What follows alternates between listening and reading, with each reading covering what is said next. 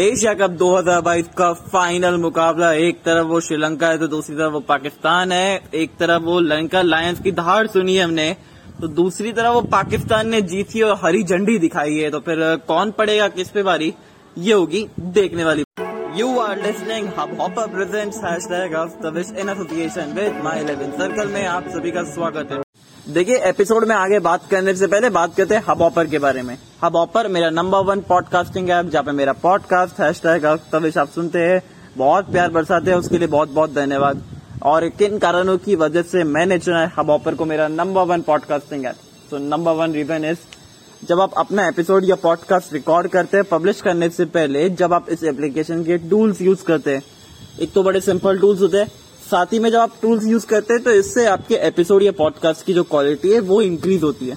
Number 2, जब आप अपना एपिसोड को पब्लिश करते हैं या पॉडकास्ट को पब्लिश करते हैं तो ये वाइड वेराइटी ऑफ ऑप्शंस देता है जहाँ पे आपका एपिसोड या पॉडकास्ट पब्लिश होता है, like Amazon prime music, Jio Saavn, Gaana application, Spotify etcetera etcetera, और जिससे आपके एपिसोड की जो रीच है वो ज्यादा बेहतर होती है। And number 3, the most important thing, जो ये सर्विस प्रोवाइड करते हैं हब हॉपर फैमिली को, ये बड़ी जबरदस्त है। मान लीजिए अगर कुछ समस्या है तो ये हब हॉपर की जो टीम है वो आपकी समस्या को जल्द से जल्द दूर करने का प्रयास करती है और कोशिश करती है कि वो वापस ही नहीं आए। और जो इनकी जो कस्टमर सर्विस है वो बड़ी लाजवाब है। तो फिर इसी के चलते मैंने चुना है हब हॉपर को मेरा नंबर 1 पॉडकास्टिंग ऐप।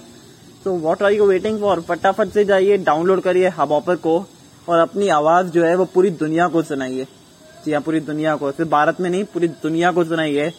फटाफट से जाइए, हब हॉपर को डाउनलोड करिए। Now let's get back to the talking point, और हमेशा की तरह वो 4 टॉकिंग पॉइंट्स रहेंगे। नंबर 1 पर जाता है दोनों ही टीमों की प्रोबेबली प्लेइंग 11। नंबर 2 पे आ जाती है दोनों टीमों की स्ट्रेंथ एंड वीकनेस। नंबर 3 पे आ जाती है predictions. And number 4 my 11 circle की मेरी फैंटेसी टीम, जो कि मैं आप लोगों से शेयर करूंगा। So let's start with point number 1, दोनों ही टीमों की प्रोबेबली प्लेइंग 11 अगर देखा जाए तो पहले बात करते हैं पाकिस्तान की। जी जान से खेली है पाकिस्तान, एक अच्छी साइड है, एक लगातार अपनी टीम के अंदर कोई बदलाव करने को देखती नहीं है टीम, तो एक कंसिस्टेंसी आई है टीम के अंदर। तो अगर पाकिस्तान की प्रोबेबली प्लेइंग 11 के बारे में देखें तो ओपन करेंगे वहां पे बाबर आजम और मोहम्मद रिजवान। बाबर का फॉर्म नहीं है, रिजवान पिछले मुकाबले में फेल हुए थे, तो बाबर ने पिछले मुकाबले में खैर अपना फॉर्म थोड़ा सा रिटेन किया था, सीधे बल्ले के साथ ज्यादा खेल रहे थे, और वो जो स्ट्रेट ड्राइव मारी थी ना, सुपर्ब, जिस तरीके से मारी थी वो स्ट्रेट ड्राइव, वो कॉन्फिडेंस दिखाया था थोड़ा सा। तो इस कॉन्फिडेंस को लेके आगे बढ़ेंगे और मुझे लगता है कि अच्छा परफॉर्म करेंगे बाबर आजम। साथ में मोहम्मद रिजवान रहेंगे। नंबर 3 पे फकर जमान आ जाते हैं, और इनकी एक अलग ही कहानी है।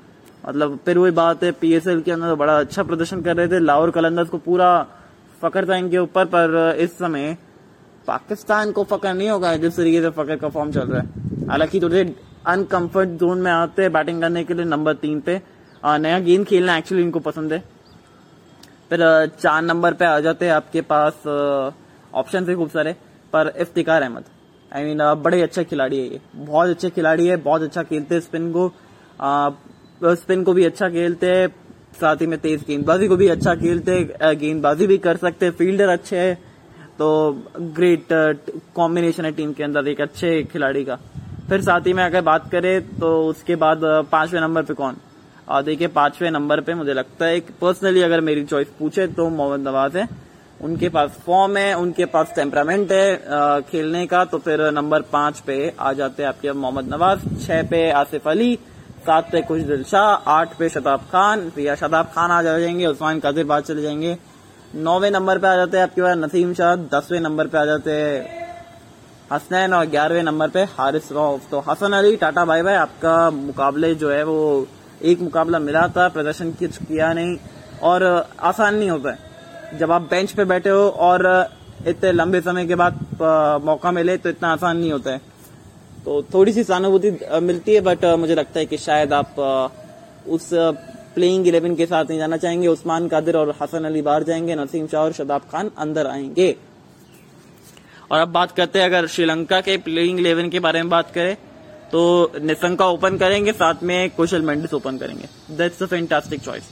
नंबर 3 पे धनुष्का गुनाथलिका आ जाएंगे, जो कि मुझे लगता है कि बेहतर मूव है, क्योंकि श्रीलंका को आपने पिछले मुकाबले में खिलाया नहीं था, धनंजय सिल्वा खिलाया था, अच्छा प्रदर्शन किया था। फिर नंबर 4 पे धनंजय डिसिल्वा आ जाते, और गुना सलीका के जो नंबर 3 पे जो आंकड़े वो ज्यादा बेहतर है, ओपन करते हुए भी आंकड़े बेहतर है, तो फिर मुझे लगता है कि शायद बेहतर परफॉर्म करेंगे अगर नंबर 3 पे मौका मिलता है। तो परफॉर्म इतना अच्छा नहीं रहा इनका, तो ये एक समस्या है।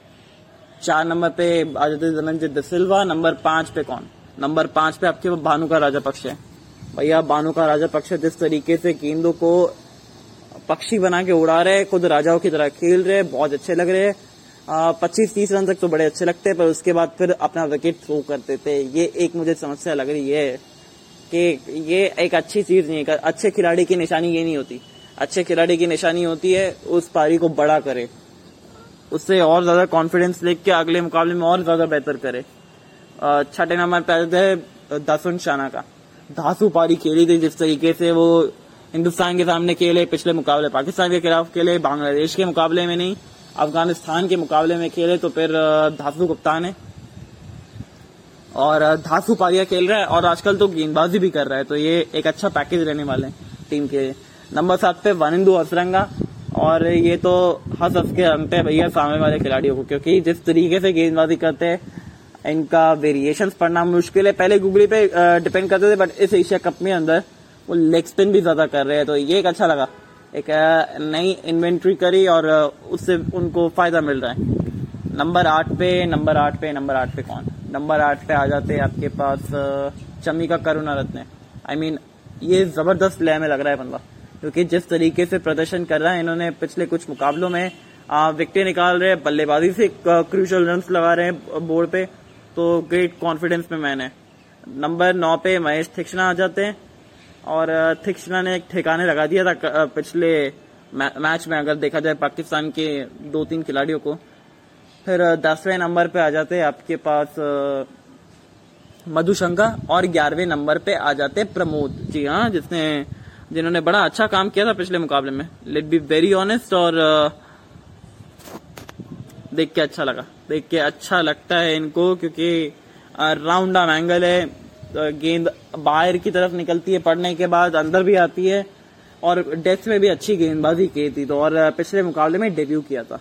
गति भी अच्छी है, 135-140 के आसपास है, तो फिर इस टीम के पास कला है, एक्चुअली कला है, और एक कलाकार भी एक खिलाड़ी इस टीम के, बड़े एथलेटिज्म रखते हैं अपने आप के अंदर, और इनका जो एक फिटनेस का दायरा है, अगर कोई बड़ा खिलाड़ी भी उस दायरे को कर नहीं पाता है तो उसको नहीं खिलाते।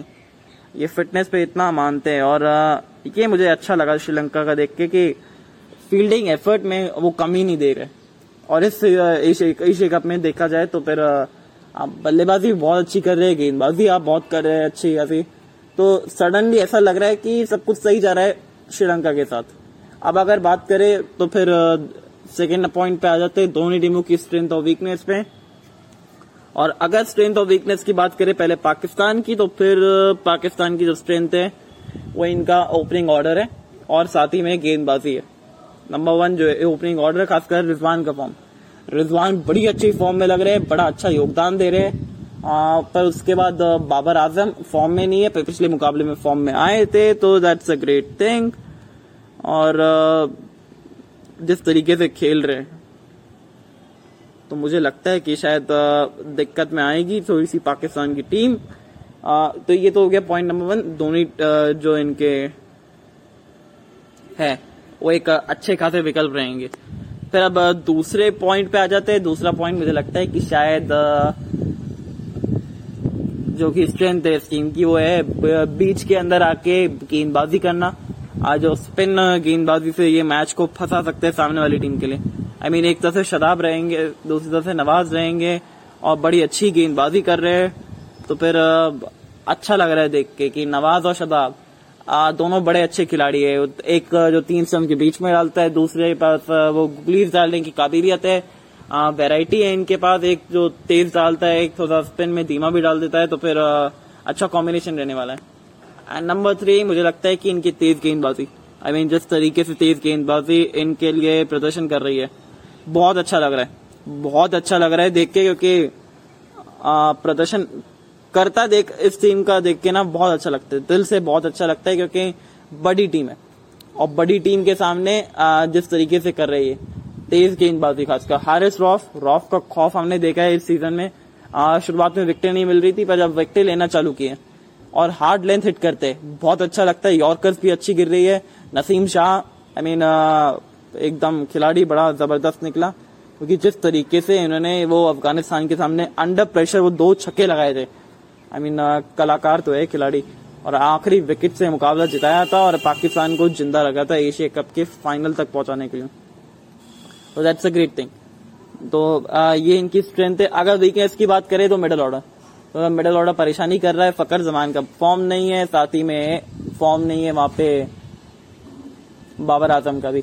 तो मिडिल ऑर्डर थोड़ा सा मुझे परेशानी लग रही है इस टीम की। लोअर मिडिल ऑर्डर से रन निकल रहे हैं, बट अगर आप एक्सपेक्ट कर रहे हैं हर मुकाबले में लोअर मिडिल ऑर्डर परफॉर्म करके देगा, तो ऐसा होने नहीं वाला है।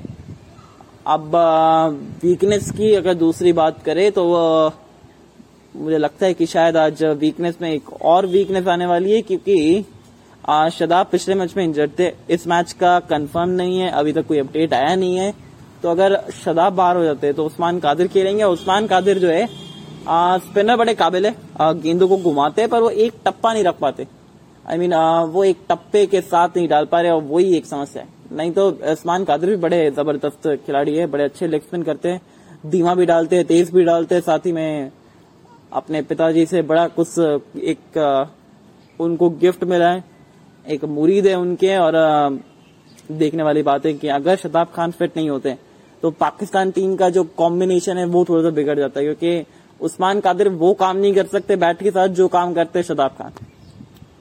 तो फिर ये मुझे लगता है इस टीम की वीकनेस है। अब बात करें अगर श्रीलंका की स्ट्रेंथ और वीकनेस पे, श्रीलंका की स्ट्रेंथ है इनके ओपनिंग ऑर्डर, कुशल मेंडिस और साथ में निशंका।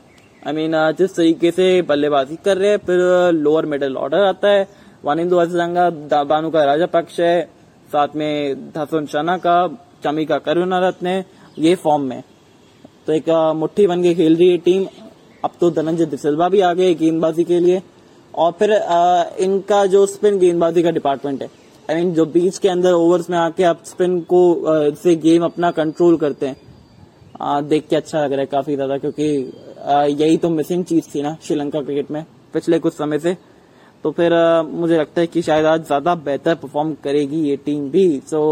और अगर वीकनेस की बात करें तो वही इनके पाकिस्तान वाली समस्या है, मिडिल ऑर्डर परफॉर्म नहीं कर रहा है, एकदम वेंटिलेटर पे लेटा हुआ है मिडिल ऑर्डर, क्योंकि ना रन निकल रहे वहां पे गुनथलिका के, ना रन निकले असलंका के, ना रन निकल रहे थे वहां पे 3-4 के रन नहीं निकल रहे, वहां पे भी 3-4 के रन नहीं निकल रहे। बाकी 5, 6, 7, 8 अच्छा परफॉर्म कर रहे, तो इनको रन निकालने पड़ेंगे, कंसिस्टेंटली रन निकालने पड़ेंगे। तो ये वीकनेस की बात हो गई। अब करते हैं मेन बात, नंबर 3 पॉइंट आ जाता है प्रेडिक्शंस का। और आज का जो विकेट है फ्रेश विकेट रहने वाला है, सेंटर विकेट है, दोनों तरफ की बाउंड्री जो है वो सेम है, डायमेंशन बिल्कुल सेम है। तो फिर वो कोई बड़ा नहीं कोई छोटा नहीं, एकदम डेमोक्रेटिक अंदाज में शायद पिटाई भी होगी, या फिर आपकी गेंदबाजी जो है थोड़ी सी खराब अच्छी भी हो सकती है। पिच में घास रहेगी क्योंकि पहली बार मुकाबला रहेगा। स्प्रिंकल्स देखे थे हमने। अगर बात की जाए तो फिर जो टॉस जीतेगा पहले गेंदबाजी करेगा, वेरी ऑनेस्टली, क्योंकि यहाँ पे ओवर्स का कोई सीन नहीं है। आप चाहेंगे नहीं कि नया फ्रेश विकेट और फ्रेश विकेट पे आपको आते संगी पहले गेंदबाजी में बल्लेबाजी मिल जाए और थोड़ा सा गेंद फंस रहा हो, स्विंग हो रहा हो, परेशानी हो रही है और आप विकेट खो दे। दूसरी इनिंग में बेहतर हो जाएगा विकेट, क्योंकि उसका सारा मॉइस्चर उड़ जाएगा। अब नंबर 2 पे आ जाते हैं पॉइंट पे, और ये एक्चुअली स्कोरिंग है, हाई स्कोरिंग गेम रहने वाला है, पर वो 160 से 180 के बीच में जाएगा, वो 190 वाला गेम नहीं रहेगा, तो मिडल के बीच में रहेगा, 160 से 180 के बीच में। And number 3 I am going with Pakistan to win this game, क्योंकि बहुत एक चैंपियन साइड है और चैंपियन की तरह खेली है ये टीम। बस थोड़ी सी अगर कुछ पॉट होल्स बाकी है उसको अगर ये फिल कर दे तो फिर ये टीम बहुत ज्यादा बेहतर नजर आती है।